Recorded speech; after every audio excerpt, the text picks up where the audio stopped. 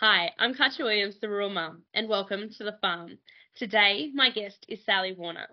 Sally, thank you for coming today. Thank you for asking me, Katja. Can you please start by introducing yourself and telling us a little bit about who you are and your background? Right.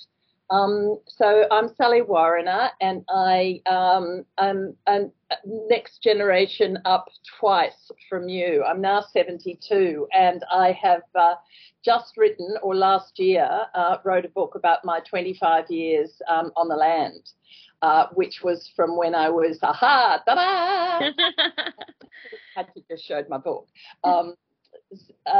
So I had written for various magazines before while I was sort of short stories for magazines while I was out bush, but I hadn't ever really attacked writing a memoir, and I didn't know that I could. But when I decided, there were a couple of triggers that made me decide I was going to write a book, because I really wanted to outline the multiple tasks that women in the bush have to perform, and at times, for some women, very little recognition. Times have changed enormously since I was out there. I mean, it was 40 years ago when I first went bush. Oh, 72, 30, no, 45 years ago when I first went out there. And so times really have changed. I have sons your age and grandchildren, and I do know that their fathering and family contribution is way, way, way different from how it was in my day. That's what I wrote a book about, and I've actually done, I've sold pretty well, and I'm getting lots of feedback from people who are enjoying it. But I know you girls are still out there multitasking like crazy, and I'm well aware of how many jobs there are that you are expected to do, and possibly, and I'm sure, do very efficiently. So basically that's an outline about me. Before we continue, we'll give a shout out to today's supporting link, Tupperware. In July, the offer is all about sustainability. I pledge to waste less, use reusable towels instead of paper, and use reusable containers. The link for the Tupperware, an affiliate link for the Rural Mum community, is down in the show notes and the description below. For those who are looking for inspiration on taking meals down the paddock, I highly recommend their glass range. I will also add their name and description down in the description below. Now let's continue with today's interview. And Sally, you've mentioned that you have sons and grandchildren. So how many sons, or what makes up your family unit? And when did they, what years did they come into your life? Right. Well, I went out bush in 1976 when I was returning from I'd done a couple of postgrad nursing degrees in London, and I was returning from overseas, and I had a sister who was married to a vet in Broome. So I decided to go and visit her. She'd had 2 children. I'd been travelling for 4 years, and I was going to pop out there and pop up to Broome and say hello. I've lost the thread. What was the question? How did I get out there? No, your family. Oh, my family, yes. Tell me about your boys and who makes up your family. I met my husband in Broome when I was up visiting my sister, and very sadly his first wife had died of a cancer at age 30 and left him with a 2- and 3-year-old son. So when I married him 6 years after that, I inherited an 8- and a 9-year-old son who are now 53 and 50, or a bit older, I think, with 5 children who are grown, the oldest being 28. So that's one side of the family. Then my husband and I fostered a couple of Indigenous kids when we were on Newcastle waters, and they were part of the family, and they went away to school with my kids. And then I gave birth to 3 sons of my own, of our own. And the oldest one is 40, and the youngest one is 30 something. And so I basically brought up 7 kids, and I've now got, reams of grandkids, and I'm tired. Yes, I can imagine that would keep you very busy. I'm very glad I live in Byron Bay, which is 2.5 hours from Brisbane, where I have several grandchildren, so I'm not doing 2 days a week. Would Nanny Sal do 2 days a week for the rest of your life?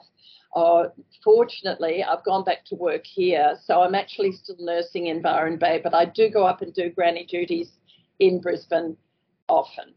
Yes. Not as often if I was living there. Yes. Sally, you've been on 3 stations early in your motherhood journey and with your life with who you refer to in your book as the GM.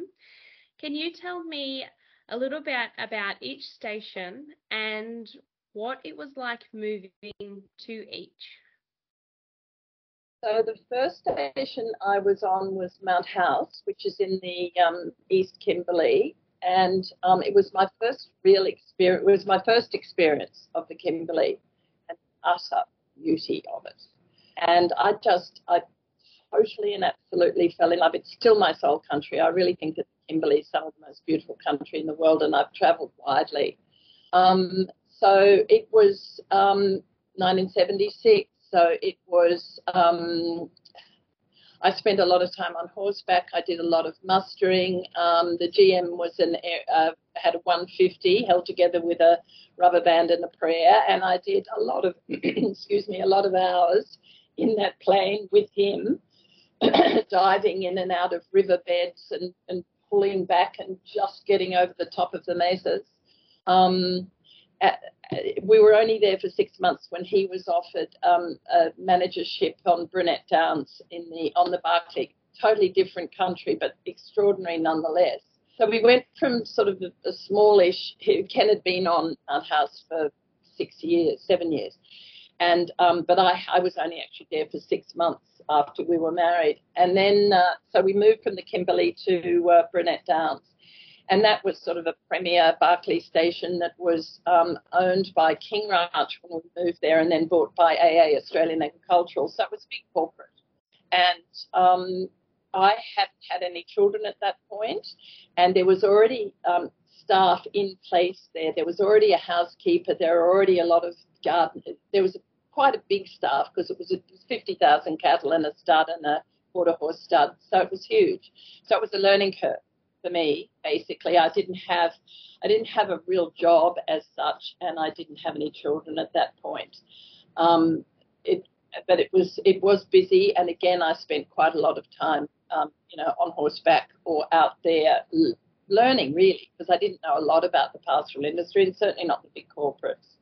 And then we bought a cattle property when we left Brunette, or because we left Brunette Downs, we bought a cattle property in partnership with 2 other people on the West Barclay, which is Mitchell and Flinders grass, pretty much flat throughout. Again, nothing like the Kimberley, but beautiful in its vastness and isolation. Quite differently moving from Brunette Downs, which had one of the best, it had a burgeoning Santa Gertrudis herd, beautiful cattle, really top quality quarter horses, and beautiful homestead, and 50 staff. We were 50 staff working on that property because it was a corporate and it was large. We went to Newcastle Waters where there was a 3-bedroom 5-row house. I was 8 months pregnant when we drove across that grid. Not a blade of grass around the homestead because there were goats. There was a creek down the front with mud in it and a bad water supply, hardly any fencing, hardly TB and brucellosis were rife. We started from scratch, basically, with an enormous debt because we bought it with 2 other people who had not much money, and we bought it in 1981. And then interest rates went to 17% in 1983. And we were struggling, really badly struggling. But fortunately, one of our partners' first cousin, Edwina Bailey, was Kerry Packer's first cousin. And so he came up and visited and liked the bush and liked bush people and offered to buy it. And we developed the third biggest pastoral company in Australia on his golden checkbook, which was very nice. It would have been, and that would have, I can just imagine the uplifting feeling that would have been, particularly on the back of those interest rates, having someone who you developed quite a close relationship over the years with as well. So not only a great friendship to come out of that, but also the weight of the debt off your shoulders. It's definitely a unique feeling when you first come into either a family farming operation or into the agricultural world, to hear some of the financial figures that are thrown around. And if it's not something that you're used to, then it can feel quite heavy and dictate the way that you behave and act going forward. Excellent. So with each station that you moved to, they were very different in circumstance. Was there any top tips that you would give to anybody else moving to a station or moving to a farm that you found helped with the transition between all those stations? Yes, they were very different. I would have to say in my case, because I was born in Toowoomba, I mean, it was a small country town at the time, and I did go to Pony Club. So I actually could ride, and I came from country, I guess. But nothing prepares you for moving out to the broad acres. However, I would also say, and I'm assuming it's the same for you and your young cohort, is that I can't remember feeling totally overwhelmed with it all. It's just a matter of coping because you have to, because there's nobody else to. It's a matter of you do it because there's no one else to do it. And I don't remember feeling overwhelmed. I had done some fairly hairy nursing when I was in London, working in the East End, doing an accident and emergency course, and I thought that made me brave, but I needed to be a whole lot braver in the future. And I think it just comes naturally just to. I probably shouldn't say country people, but I think it does. I think because you're not surrounded by help, well, you certainly weren't in those days, and you're probably not a whole lot more now, surrounded by any sort of help. What I would say is that during the years that I was doing such a lot, and I had such a lot on my plate, and I wasn't feeling overwhelmed because I was nursing and doing whatever else I had to do. It's all written in the book. But there was no question of any marriage guidance counselling or psychology or any help at all. It just didn't exist out there. So that also led to you thinking, I mean, I didn't think about it. For example, now, you know, there's all sorts of help online. There's fabulous suicide lines for help for people who are really in extremeness, for the grog, for all sorts of addiction, all sorts of those problems that you can have everywhere, not just in the country, but at least country people can get on a call line now, which I can't remember ever thinking about it or thinking that I needed it. Which I obviously did because my marriage broke down after 25 years when I was 53 or something. I wonder now whether perhaps I hadn't, if I had had any sort of assistance, if I'd been a better communicator, if he had been a better communicator, if I had been able to say, I need you to say thank you more often. I mean, that's ridiculous, but that type of thing. And I guess I have focused on that in the book quite a bit because I left. But I'll also say that of those 25 years, almost all of it was just fantastic and exciting and energizing and a wonderful, wonderful, wonderful place to be up to. And I felt very grateful for that, and I still do. And all of my children have turned out into decent human beings. Cool. Sally, was there a mantra that you lived by or that you reflected on when you were out there each day, or something, a piece of advice someone gave you that came up every now and again that would make you smile? When I first moved from the beautiful homestead at Brunette Downs to this 3-bedroom 5-row on stilts because of the flood, the river would come up, very, very stark, barely, sparsely furnished. The contrast was quite amazing. But the lady who had been living in the house, and her name was Mrs. Payne, Payne, I still remember. And the only greenery on the whole place was some ratty bougainvillea and some oleander. You know, you can't kill either of those things. No. So she had, there was a plastic tablecloth on the Laminex table in the kitchen, and she had put a bowl of oleander, which was flowering brightly pink at the time. And I walked into that room and I thought, that bunch of flowers was just wonderful to me. And so I've always thought you might not have very much, but a little bowl of flowers or just some little thing can just completely turn your day around. And so I was always looking for a little flower every day. There was always something. If it wasn't the sky, if it wasn't a calf, if it wasn't something one of the kids did, life was just joyful for most of the time, with a few exceptions. And Sally, you mentioned that you've worn many hats, and particularly when you did take on the new role at Newcastle Waters, and you reflect in your book, I think it's page 8, on all the roles that you were doing that you later turned into the guideline for your book as well as for your CV. So can you outline some of the roles that you were doing and, tell us a bit more about that? Okay, so, I mean, we're all wives. Most of us are lucky enough to be mothers.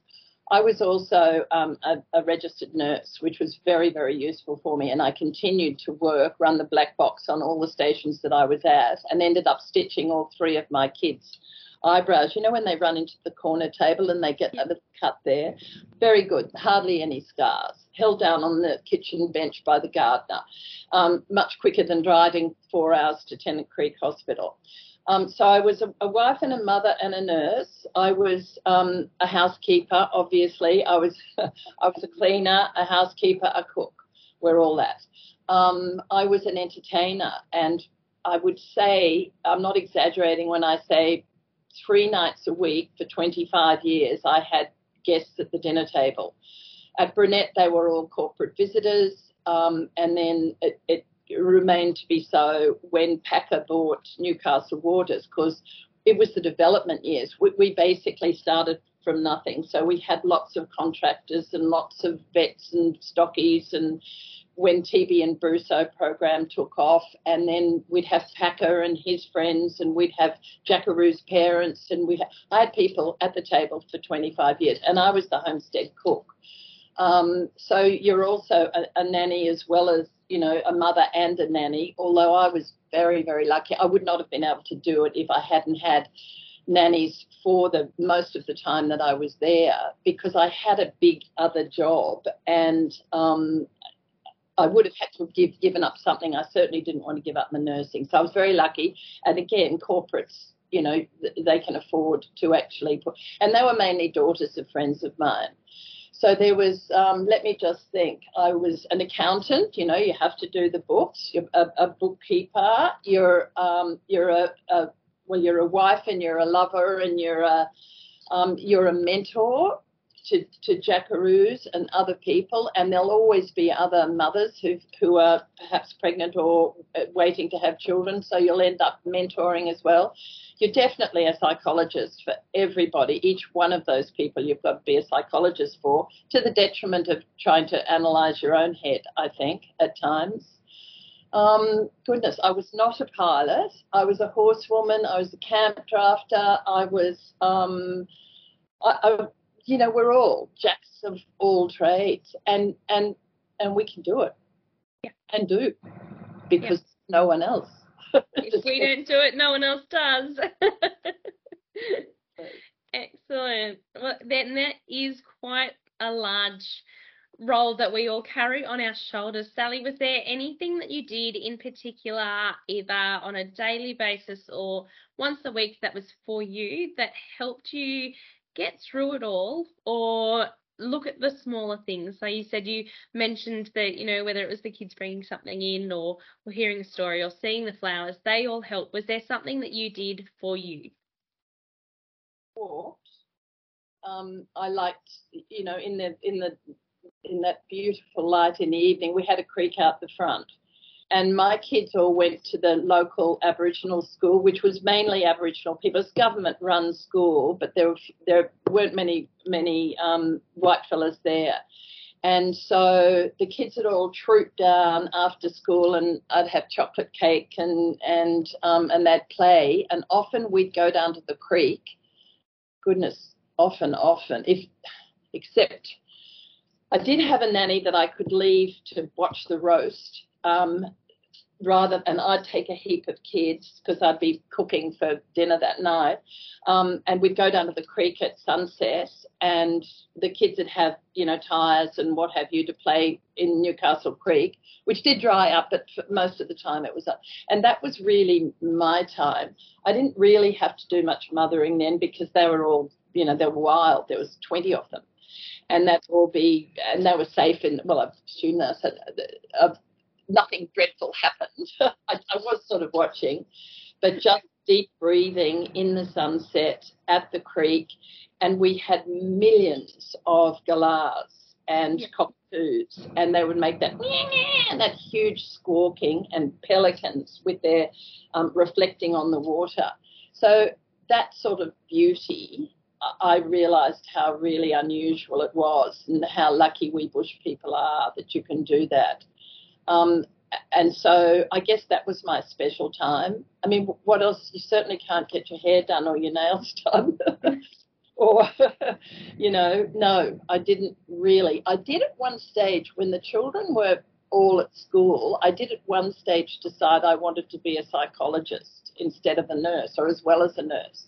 So I enrolled in on a university, and it was before online.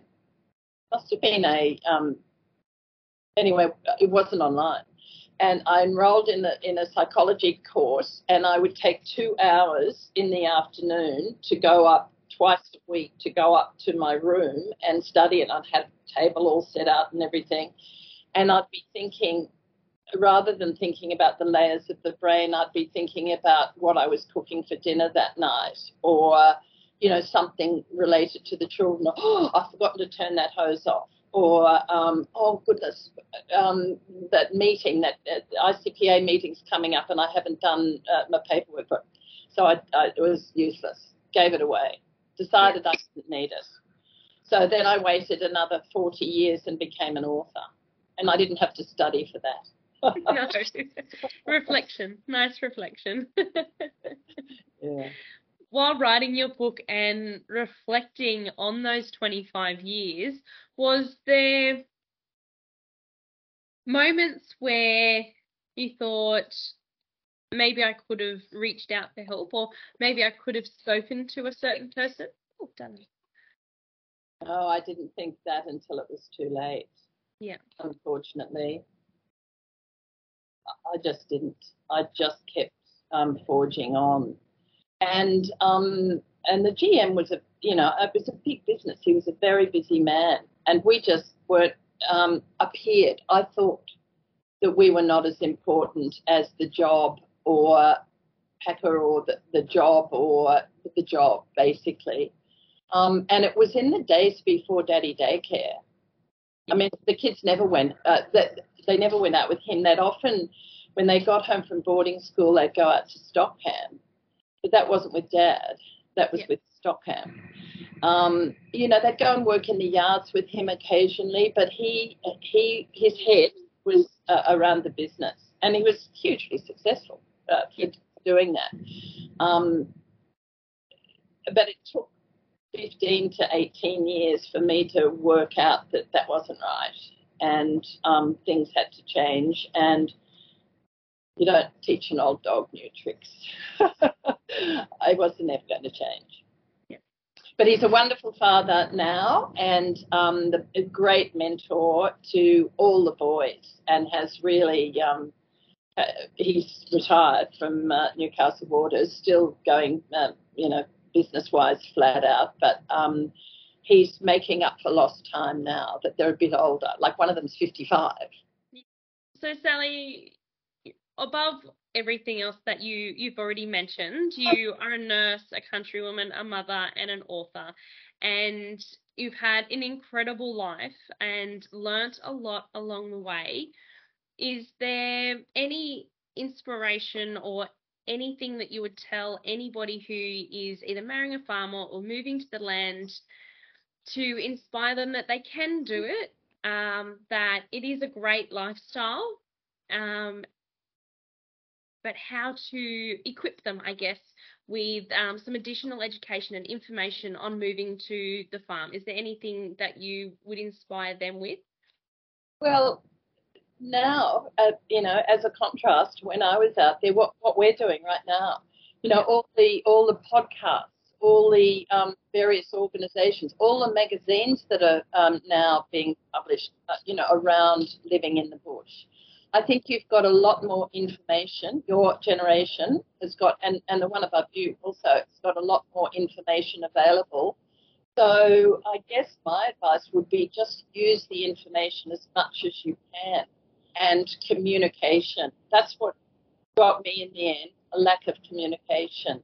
And even though, I'm a talker, but in my day, there are a lot of bushmen who just shut down. They don't do well with a whole lot of talking, and they don't communicate well themselves. And I think it is probably still the same. There are probably a lot of men, and not just bushmen, but it seems to be more common. But women are now, and I've got five wonderful daughters-in-law, most of whom have got a bush background. They're brave and they're strong and they are can-do people, and it's a confidence thing. You've got to actually build your confidence in yourself that you can do it, even though it might look hard. I have amazing faith in women. My whole life has been filled with really, truly amazing women who may not be, setting the world on fire, but they, in their own heads, they are doing wonderful things.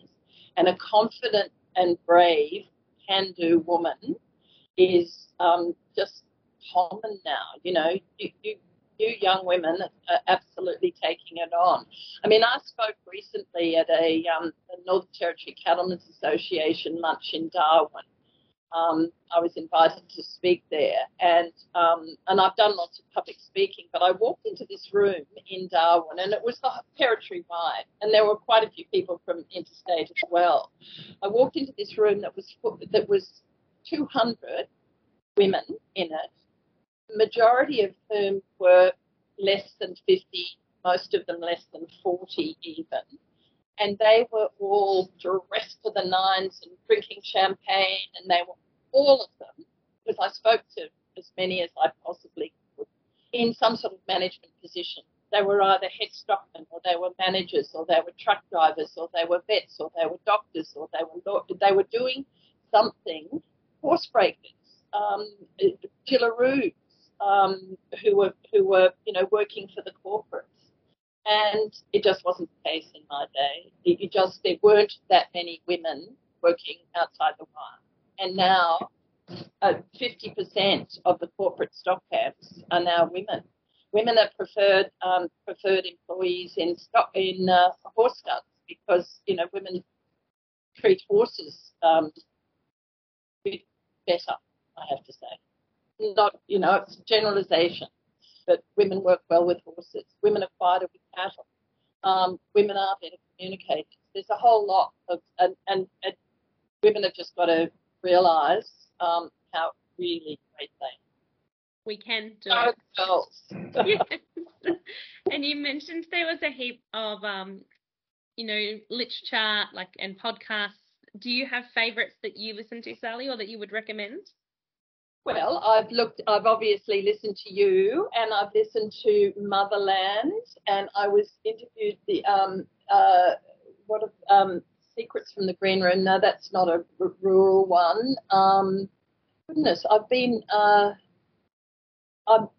joined Instagram. Yes. And it went public on Facebook as promo for my book.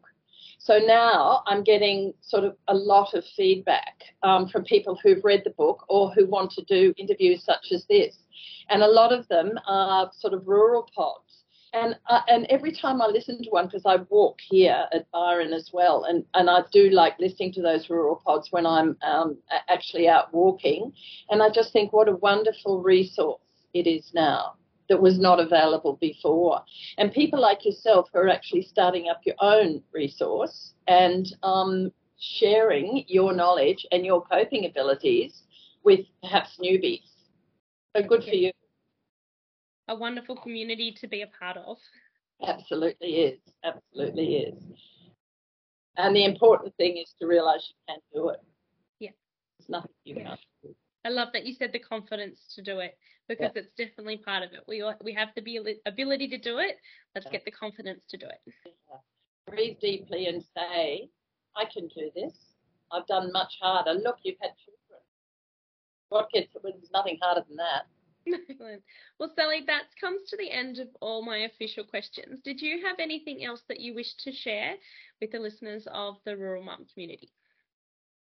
No, just thank you for inviting me to speak. And I have enormous admiration for you young women coming up now. And it was cathartic for me to write about my experiences from those years ago. And obviously people have enjoyed it because I keep getting lots of feedback. It's a comparison thing, you know. I mean, the life that I was leading then really doesn't exist at all. So it's a bit historical. It certainly ages me, but I just, walking into that room with all of those women in Darwin, I just thought, go girls, you're absolutely taking the industry by the throat. Absolutely. Fantastic. Perfect. Well, thank you very much, Sally, for coming on the podcast. If we have mentioned anything during the interview, it will be linked down below. Until next time, thank you for joining us here on The Farm.